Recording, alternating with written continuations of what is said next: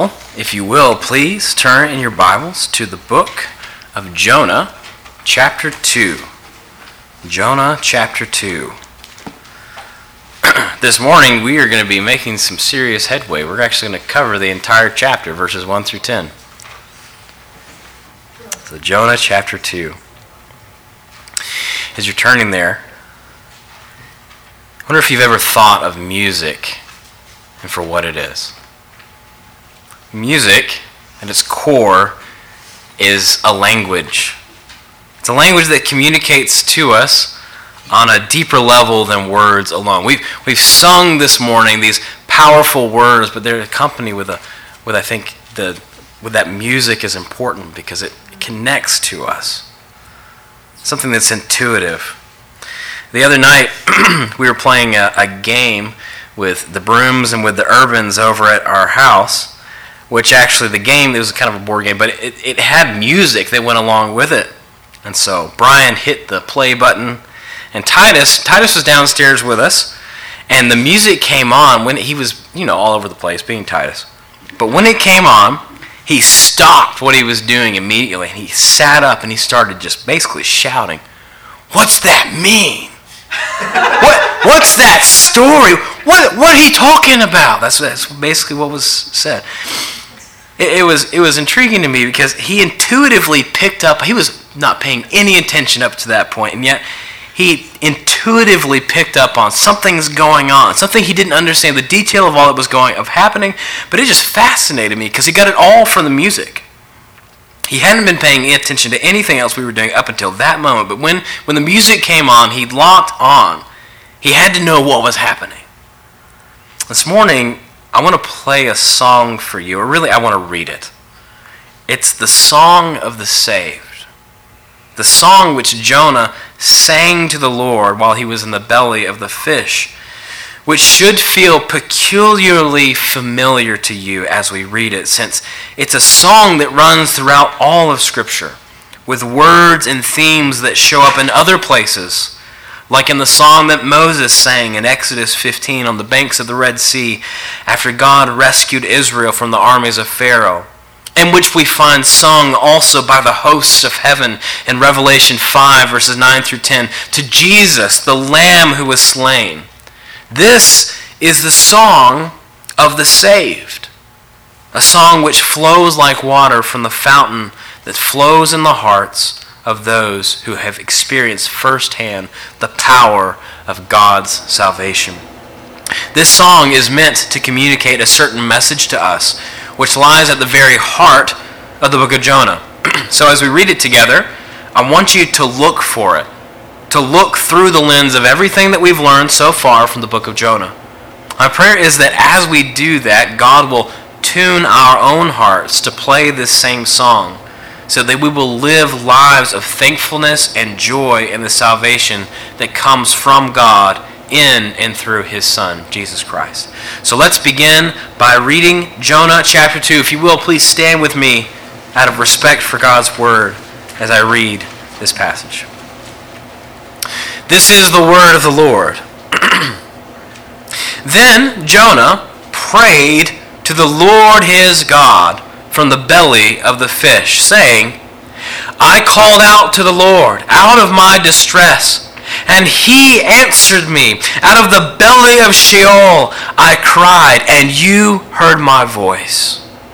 For you cast me into the deep, into the heart of the seas, and the flood surrounded me. All your waves and your billows passed over me. Then I said, I am driven away from your sight. Yet I shall again look upon your holy temple. The waters closed in over me to take my life. The deep surrounded me. Weeds were wrapped around my head at the root of the mountains. I went down to the land whose bars closed upon me forever. Yet you brought up my life from the pit, O Lord my God. When my life was fainting away, I remembered the Lord, and my prayer came to you into your holy temple. Those who pay regard to vain idols forsake their hope of steadfast love. But I, with the voice of thanksgiving, will sacrifice to you. What I have vowed, I will pay. Salvation belongs to the Lord." And the Lord spoke to the fish, and it vomited Jonah out upon the dry land. This is the word of the Lord. Praise be to God for it. Please be seated. Well, the aim of the book of Jonah, as we've said, is to bring us face to face with the reality of who God is. In particular, it aims to show us God's amazing compassion as he shows grace and steadfast love even to the undeserving. We see that theme vividly displayed to us here in chapter 2. If the book of Jonah were a mountain, this would be its tallest peak, its climax. If it ended here, we'd get the message, I think, that we're supposed to get, though I'm very glad it doesn't end here because we have so much more to learn about what you might call Act 2 of the book of Jonah, as he finally fulfills the mission which God had set him on in the first place, which is to call out against Nineveh. The main idea of our passage, which frankly I think summarizes the key lesson of the book of Jonah, is what we hear Jonah say here in the second part of verse 9, that salvation belongs to the Lord. So that, if you don't get anything else out of this message, get this: salvation belongs to the Lord.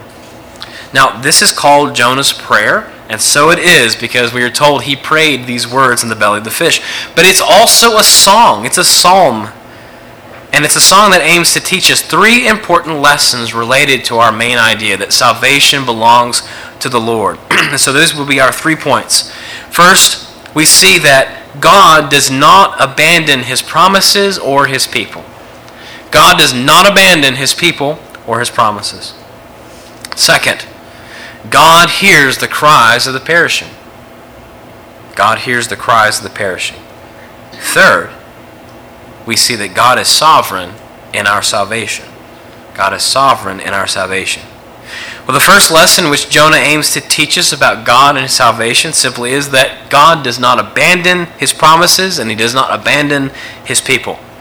Have you ever had someone let you down before? Have you ever had someone maybe make a promise to you and then fail to follow through with it? I have. Back in college, there was a certain position on the student council that I wanted to fill. And I was a commuter, so I knew if I wasn't intentional about getting involved, I wasn't going to get involved at all. And I wanted to be part of student life on campus, so I figured this would be a really good way to get plugged in. Now, leading up to these elections, I had talked with one of my new friends about it, and we had arranged for him to nominate me to it in front of the rest of the student body. So as everyone came together for the assembly, I was pretty excited. I was nervous. Everyone was new, and none of us really knew each other. And this just seemed like a really great opportunity to start fresh and have a good trajectory in my college career. I figured my chances of getting voted in were just as good as anyone. So I was in fairly good spirits. That is, until the nominations started, and things took an unexpected turn. You see, it turned out that the friend that I had arranged to nominate me apparently wanted the position too. And I didn't know that. So I was completely caught off guard as I heard my friend being nominated to the position himself. And then shock turned into a bit of frustration because it became very clear he had no intention of following through on what we had talked about. So that hurt. We had an agreement, or at least I thought we did. Maybe he didn't think that. I don't know. But he broke it regardless. And to this day, I don't know if he forgot what we had talked about, or if he had decided that, I would like that position. I'm just not going to follow through. I don't know what was in his mind. Either way, I didn't get the position, and I came away feeling pretty bitter about it, like I'd been robbed even of a chance to try. My trust had been violated, and I felt like I'd been forgotten. So it took some time for me to forgive him, and it took a little bit longer before I felt like I could actually trust him again. Trust is a precious thing. It takes time to build, but it can be broken in an instant. And once that's happened, it's really hard to put those pieces back together. Some of us find it hard to trust other people at all because time after time we've been let down. There's a reason we all crave control, and there's a reason it's hard for us to trust. But the gospel requires that we trust. it empties us of any hope we have in ourselves and requires us to trust wholesale in God. Not just to believe that He is, not just to believe that He exists, but also to fully entrust ourselves to Him. The gospel demands that we cease from all other efforts of trying to earn a title of righteousness for ourselves, and it requires us to come to the foot of the cross of Christ. Salvation belongs to God. It's not a prize we can win for ourselves, and therefore our hope for salvation is wholly and completely dependent on His faithfulness. This is the first lesson which Jonah 2 aims to teach us about God and about ourselves. After Jonah had been swallowed by this enormous fish, we're told in verse 1, "Then Jonah prayed to the Lord his God from the belly of the fish." Now, I know this seems like a simple introduction, but there's something going on here which is absolutely staggering. I was telling Brad, I think I could preach one sermon just from this verse. So let's just break it down here. First, we're told that while Jonah was in the belly of the fish, he prayed. The timing of this prayer is incredibly important. This is actually the first time that we've seen or heard Jonah pray at all since we first started this book, which is a horribly depressing thing to think about. And yet it proves something to us, I think, about the extent of God's mercy and grace. Second, we see that Jonah prayed to the Lord. This is God's covenant name given to Israel. This is the name which God called Himself by to Moses on the mountain when He sent him to collect His people out of their slavery in Egypt. The use of the Lord's name here is meant to be noticeably specific. And as such, it actually connects Jonah into a bigger storyline, the story of God's work of redemption. And so that brings us to the third thing you should notice here in this introduction. These two absolutely vital words. Jonah prayed to the Lord, his God. There's really very little said in the book of Jonah up until now which paints Jonah as a servant of the Lord, besides what he says himself. Though Jonah told the sailors on the ship that he feared or that he served the Lord, you wouldn't know it from his work, would you? Jonah rejected God's command.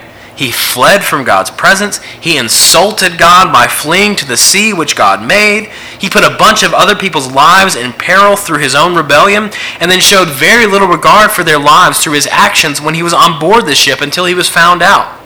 By refusing to go to Nineveh, Jonah had not only just disobeyed God, he had placed himself as an obstacle in the path of God's mercy.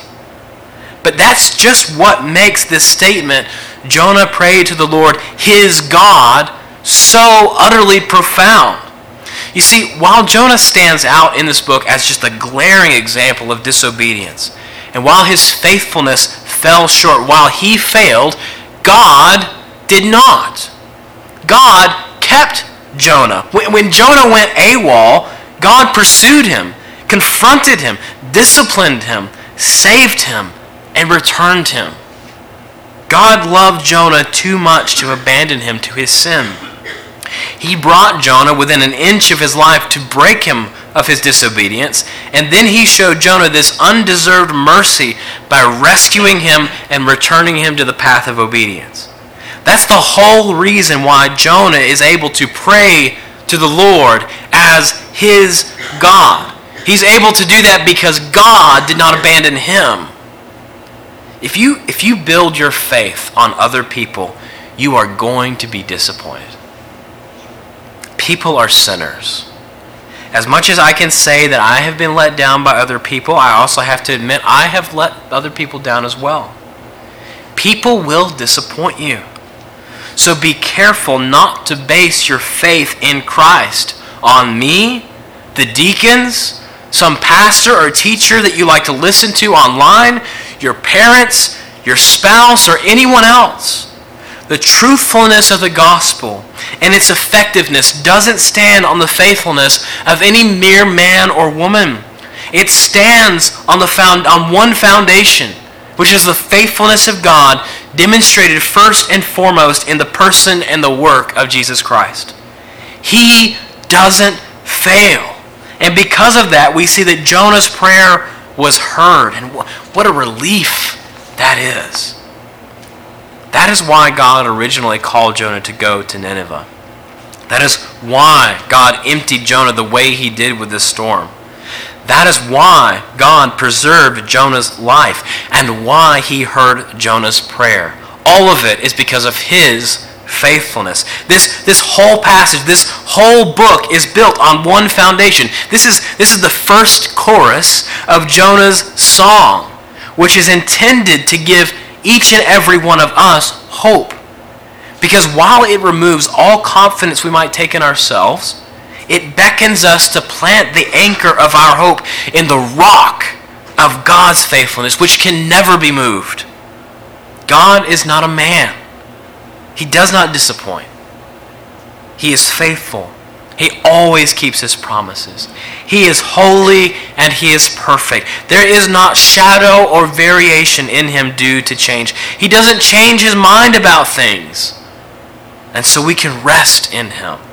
Since as Paul says in 2 Timothy 2 verse 13, even when we are faithless, he remains faithful, for he cannot deny himself. Nowhere do we see that more vividly displayed to us than in the life of Jonah. The wording of verse 1 is not an accident. It's not incidental. It's not a chapter title. It is glorious. And it's meant to assure us of the steadfast love of the Lord, which he so richly pours out on the undeserving. Our faithlessness does not nullify the faithfulness of God. Instead, God has exalted himself over it. He has conquered it.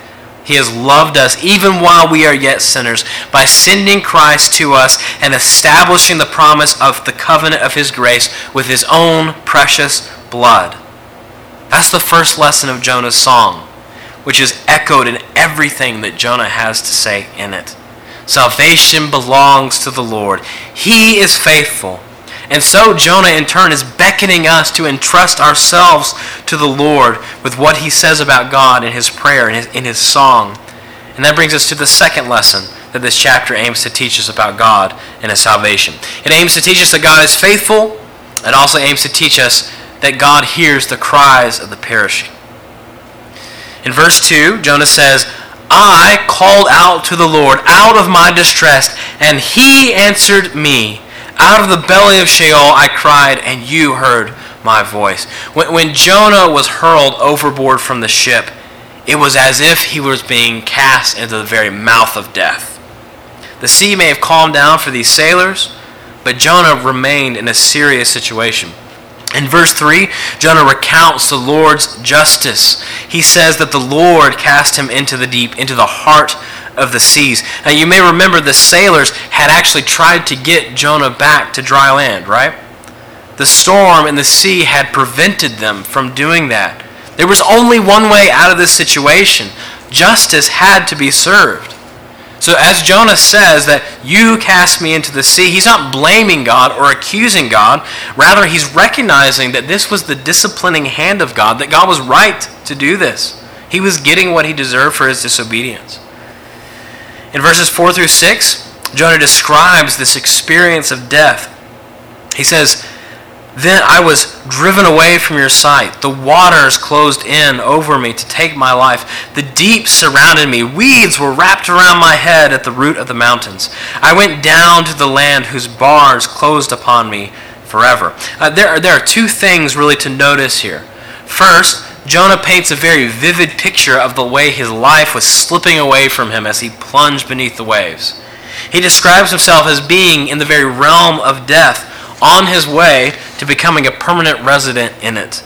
The sea was sucking him down, wrapping him up like a coffin. He talks about Sheol, which is what the Hebrews refer to as the realm of the dead. So Jonah is using that language here. He's talking about the curse of death, which comes as a result of sin. And related to that, the second thing to notice here is the way that Jonah speaks about his separation from God. This is a particularly interesting thing for Jonah to describe, since we've already been told that what was Jonah trying to do when he got on the ship? He was fleeing the presence of the Lord by going to Tarshish, right? So as Jonah has felt his physical life slipping away, he was also apparently quite aware of the separation that sin had caused between him and God. In verse 4 he says, "Then I said, I am driven away from your sight." As we're reading Jonah describe his experience below the waves, it's like Genesis 3 all over again, with Jonah being driven away from the presence of God, even as Adam and Eve were being expelled from paradise under the curse of their sin. When Jonah talks about being in distress, about being in the very belly of Sheol, he's not mincing words or trying to be tragically poetic here. He's expressing the reality of what sin does. Sin makes us deserving of God's wrath. This is sin's curse. We rightfully deserve death. We cannot dwell in the presence of a holy God. His perfect holiness would consume us.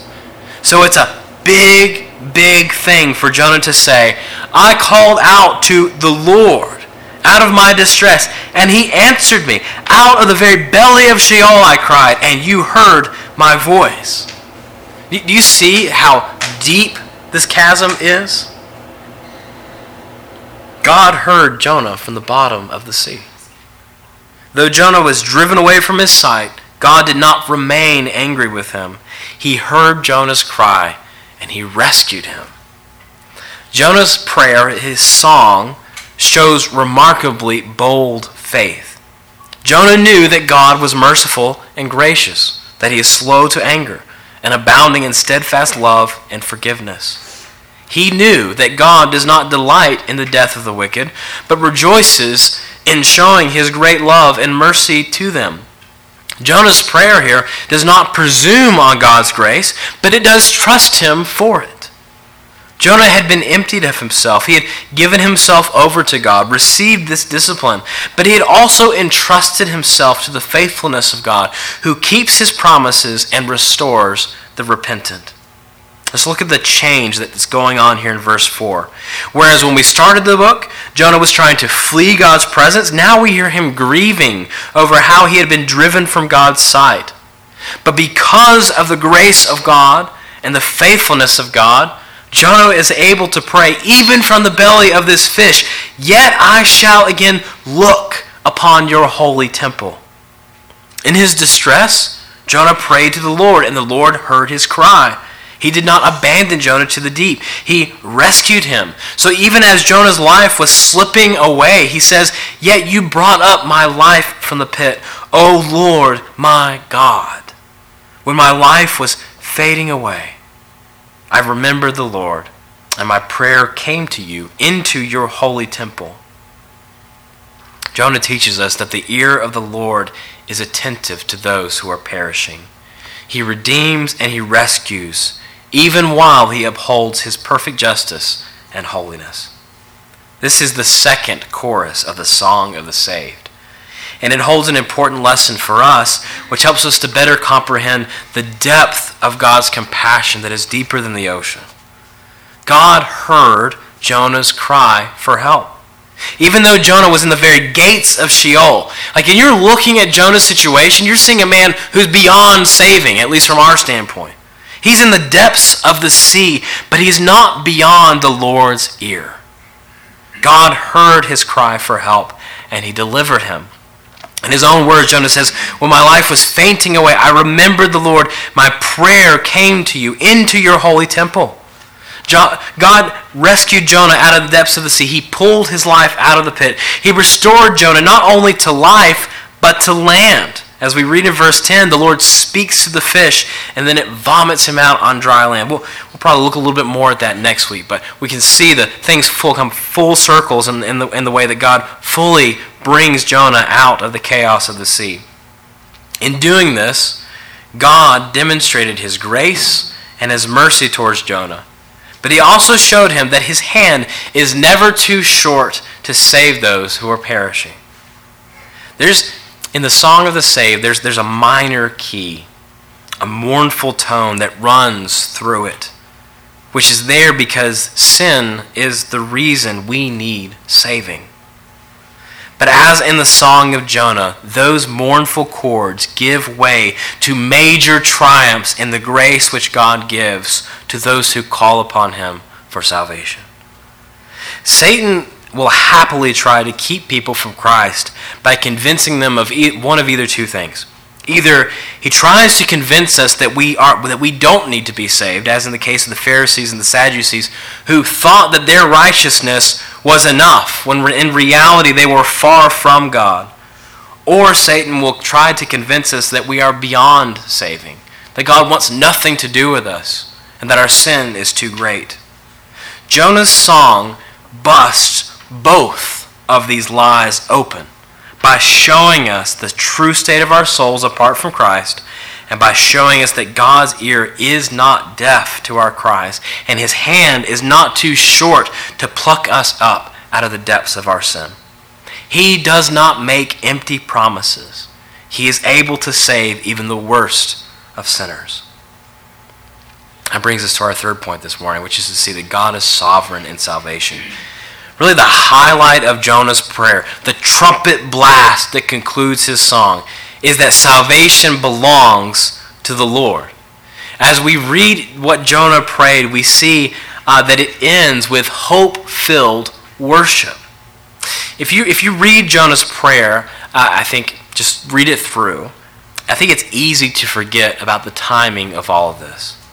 Jonah was in the belly of the fish for 3 days and 3 nights. And verse 1 tells us that he prayed these words to the Lord while he was in there. Now, I don't think Jonah was sitting there in the darkness of the fish, writing all these words down on a piece of scrap paper that happened to be floating next to him. But the text is clear that this is what he prayed while he was there. That's particularly interesting and important because of the way that Jonah prays here. Notice that when he speaks of his deliverance, it's in the past tense, as if it's already taken place. It's been intentionally written this way, and I think that's important because it shows us that Jonah understood, even as he was in the belly of the fish, that God heard and had delivered him. He's not in the belly of the fish despairing of his life. He's praying in faith that he will in fact look upon the temple again, that he will have opportunity to offer the sacrifice he has promised and to fulfill his vows which he had made. Even from the belly of the fish, Jonah is praising God for his salvation. You just don't say things like this unless you're convinced that you're going to live. And so in order to explain what Jonah is, how he is actually able to speak in this way, I think we have to credit it to the way he believed God and the way he had believed God's promise that he would in fact hear the cries of his people and he would answer them. The timing of Jonah's prayer actually really changes, I think, the way that we are tempted to consider the fish who swallowed Jonah. Typically, I think when we think of a fish swallowing a person, we would see that as judgment, right? The belly of a fish is not a comfortable place to be, but it was there, and it had Jonah because the Lord had appointed it to do so. God used this fish to preserve Jonah, to rescue him from the perils of the sea. It shows that God was in control. And so, a situation which we see from our perspective really looks totally hopeless, then turns into an opportunity for God's power and grace to shine, much like the tomb which held Jesus, as it was transformed from a place of death to a place of victory and life. If we think back to Peter's sermon on the day of Pentecost, we actually hear him quoting David speaking prophetically about Jesus. And this is what he said. This is what David says. "For you will not abandon my soul to Sheol, or let your Holy One see corruption. You have made known to me the paths of life.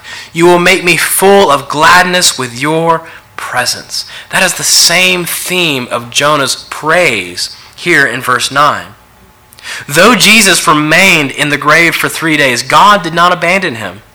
Jonah got a small taste of the full cup which Jesus drank from, not only coming into the gates of death, but by entering it for us, and then rising from it on the 3rd day. The Father did not abandon his Son to death, but gave him authority to take his life up again, an authority which he exercises in glory, making known the paths of life to all who believe in him. So it stands that Jonah's deliverance from the sea actually looks forward to the greater deliverance that we have in Jesus Christ. Jonah's song is intended to teach us to hope in our God who sovereignly saves. It also teaches us to wait on the completion of this hope. It's really something to me about how Jonah speaks of his salvation from the sea as if it is already complete, even though that at this point he's not completely free of it. In a similar way, believers live in a world where Christ has defeated sin and death for them on the cross, and yet we are still waiting and longing for the fullness of that promise and of our deliverance to be made complete. Jonah models the way we are to wait on the Lord with patience and confidence. Among its many purposes, Jonah's song, it really is intended to equip us to wait patiently on the Lord as he fulfills his promises with impeccable faithfulness. And Jonah's prayer also teaches us about the exclusive power of God to save. When we say that God is sovereign, that salvation belongs to the Lord, we are saying that he and he alone is able to accomplish this. Jonah sings in verse 8, "Those who pay regard to vain idols forsake their hope of steadfast love." Now, maybe he was thinking about those sailors who were on the ship who had moments earlier been praying to other gods, who were incapable of saving them.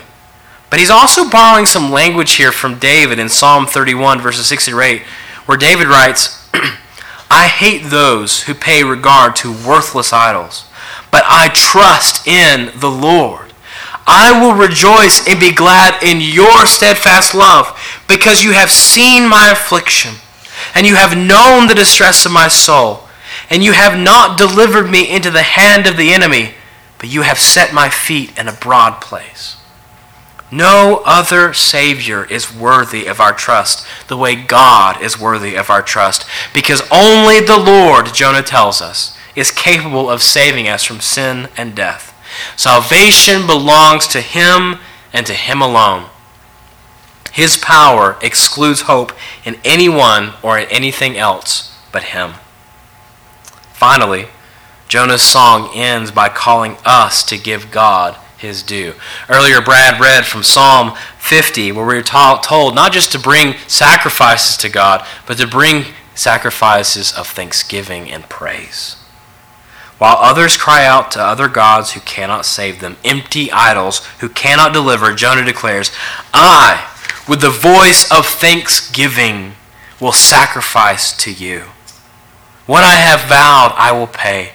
Salvation belongs to the Lord." This final line in Jonah's song is the high point of this entire book. If you zoom out of the individual things that are being told to us and look at the whole construction of the book, you're going to actually find that it has been laid out masterfully with a purpose of bringing us to this key conclusion, that salvation belongs to the Lord.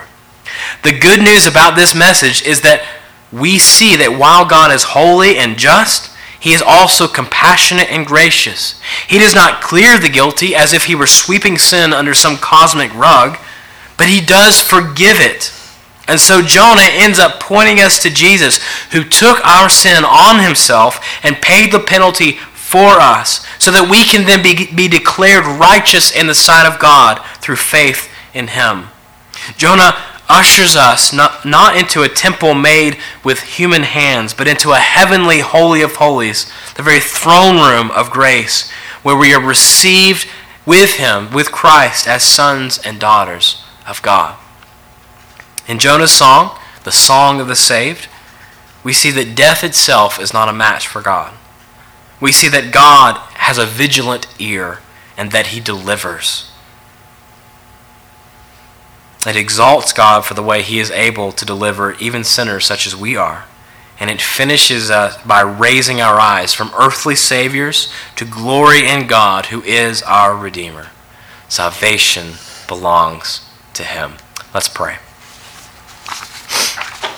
Lord, this morning we have gotten to witness the song of the saved, the song of the redeemed. And Father, as we've said, as we've been studying the book of Jonah, there are many things to critique about Jonah, and yet there are many similarities we can draw between our own lives and his.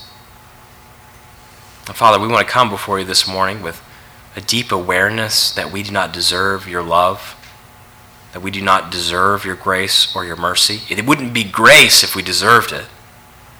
And yet you have poured out righteousness on us in Christ. So this morning, Father, as we have learned this important message that salvation belongs to you, as we have explored that together, I pray, Father, that you would give us hearts of faith to trust you in that salvation, and that accordingly you would be exalted. For you are the one who delivers from death, and you are the one who saves from sin, and you are the one who is worthy of our affection and our praise. And we pray this all in the blessed name of Jesus. Amen. Well, if you will stand for our song of response.